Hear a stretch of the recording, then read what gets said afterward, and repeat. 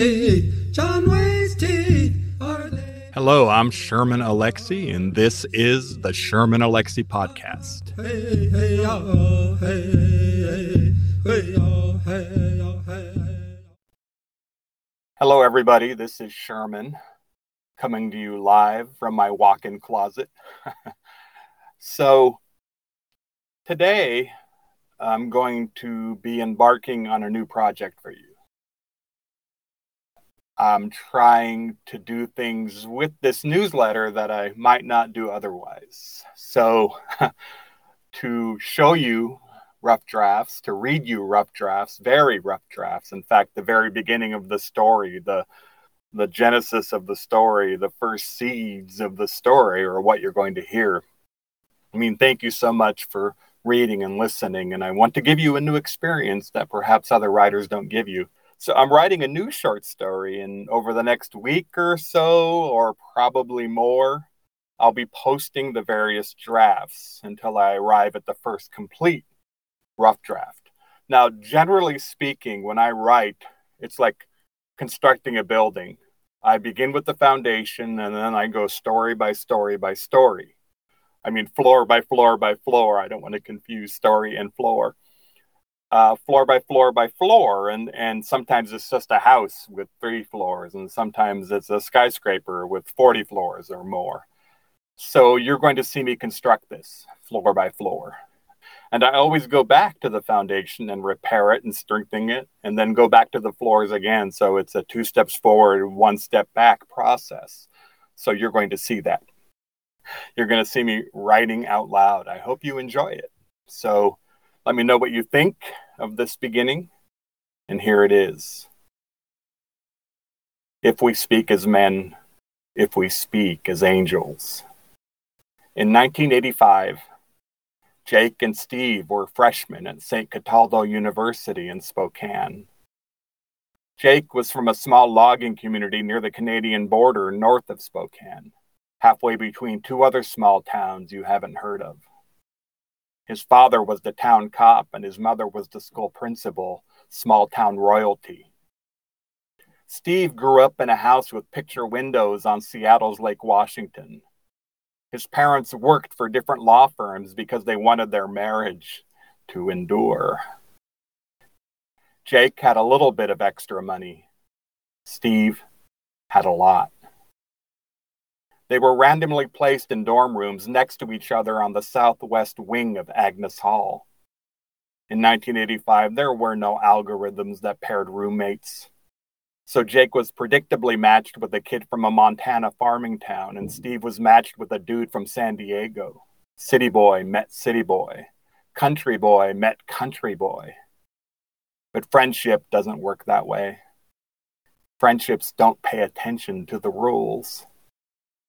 Jake and Steve were strangers on that first day of college, best friends by the end of the first week, and were on their way to being lifelong friends. At Christmas break, after their first semester, they switched roommates.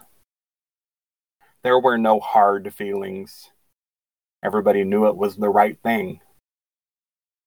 Steve had the only personal phone on the wing, a landline that was the most important technology in the dorm. There were community phones that accepted calls, but you could only make outgoing calls to local numbers. So Steve charged his wingmates to use the phone for any long-distance calls. His parents paid the bill, so it was all profit for him. $1 for 3 minutes if you were calling your friends or family back home, $2 if you were calling your long-distance girlfriend. People in love were always willing to pay more. Though Steve waived the fee when the call ended in a breakup. He liked to think he was a romantic.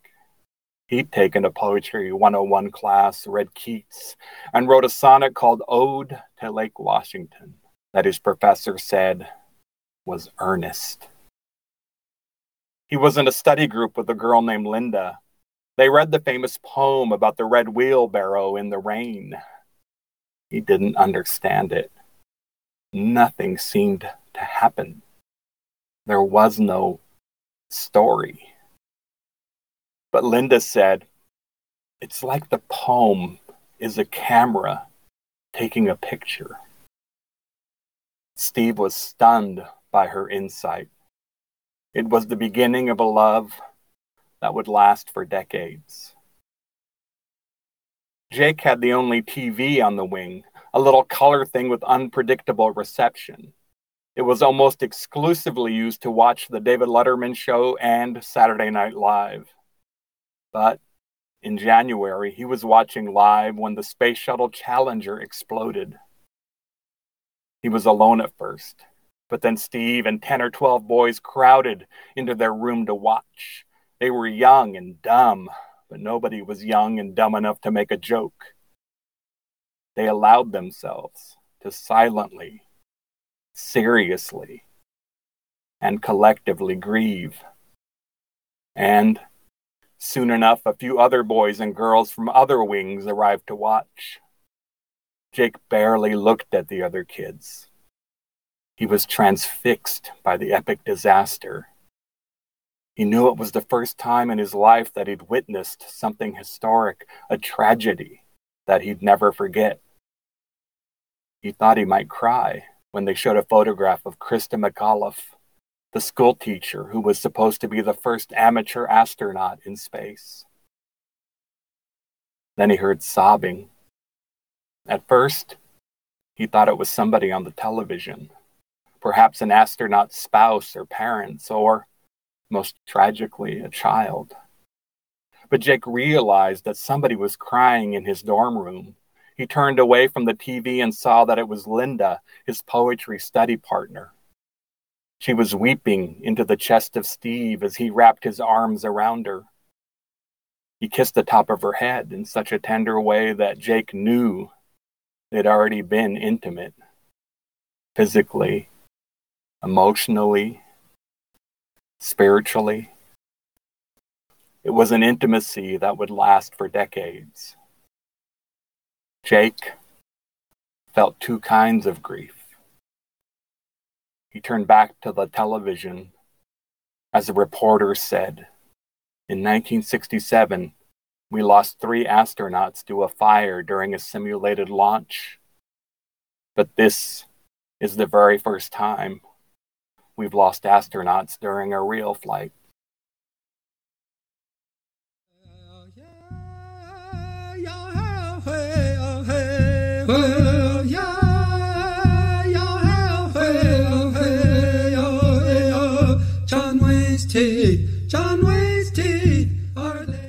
This has been the Sherman Alexie Podcast. Thank you for listening. Hey, hey, oh, hey, hey, hey, oh.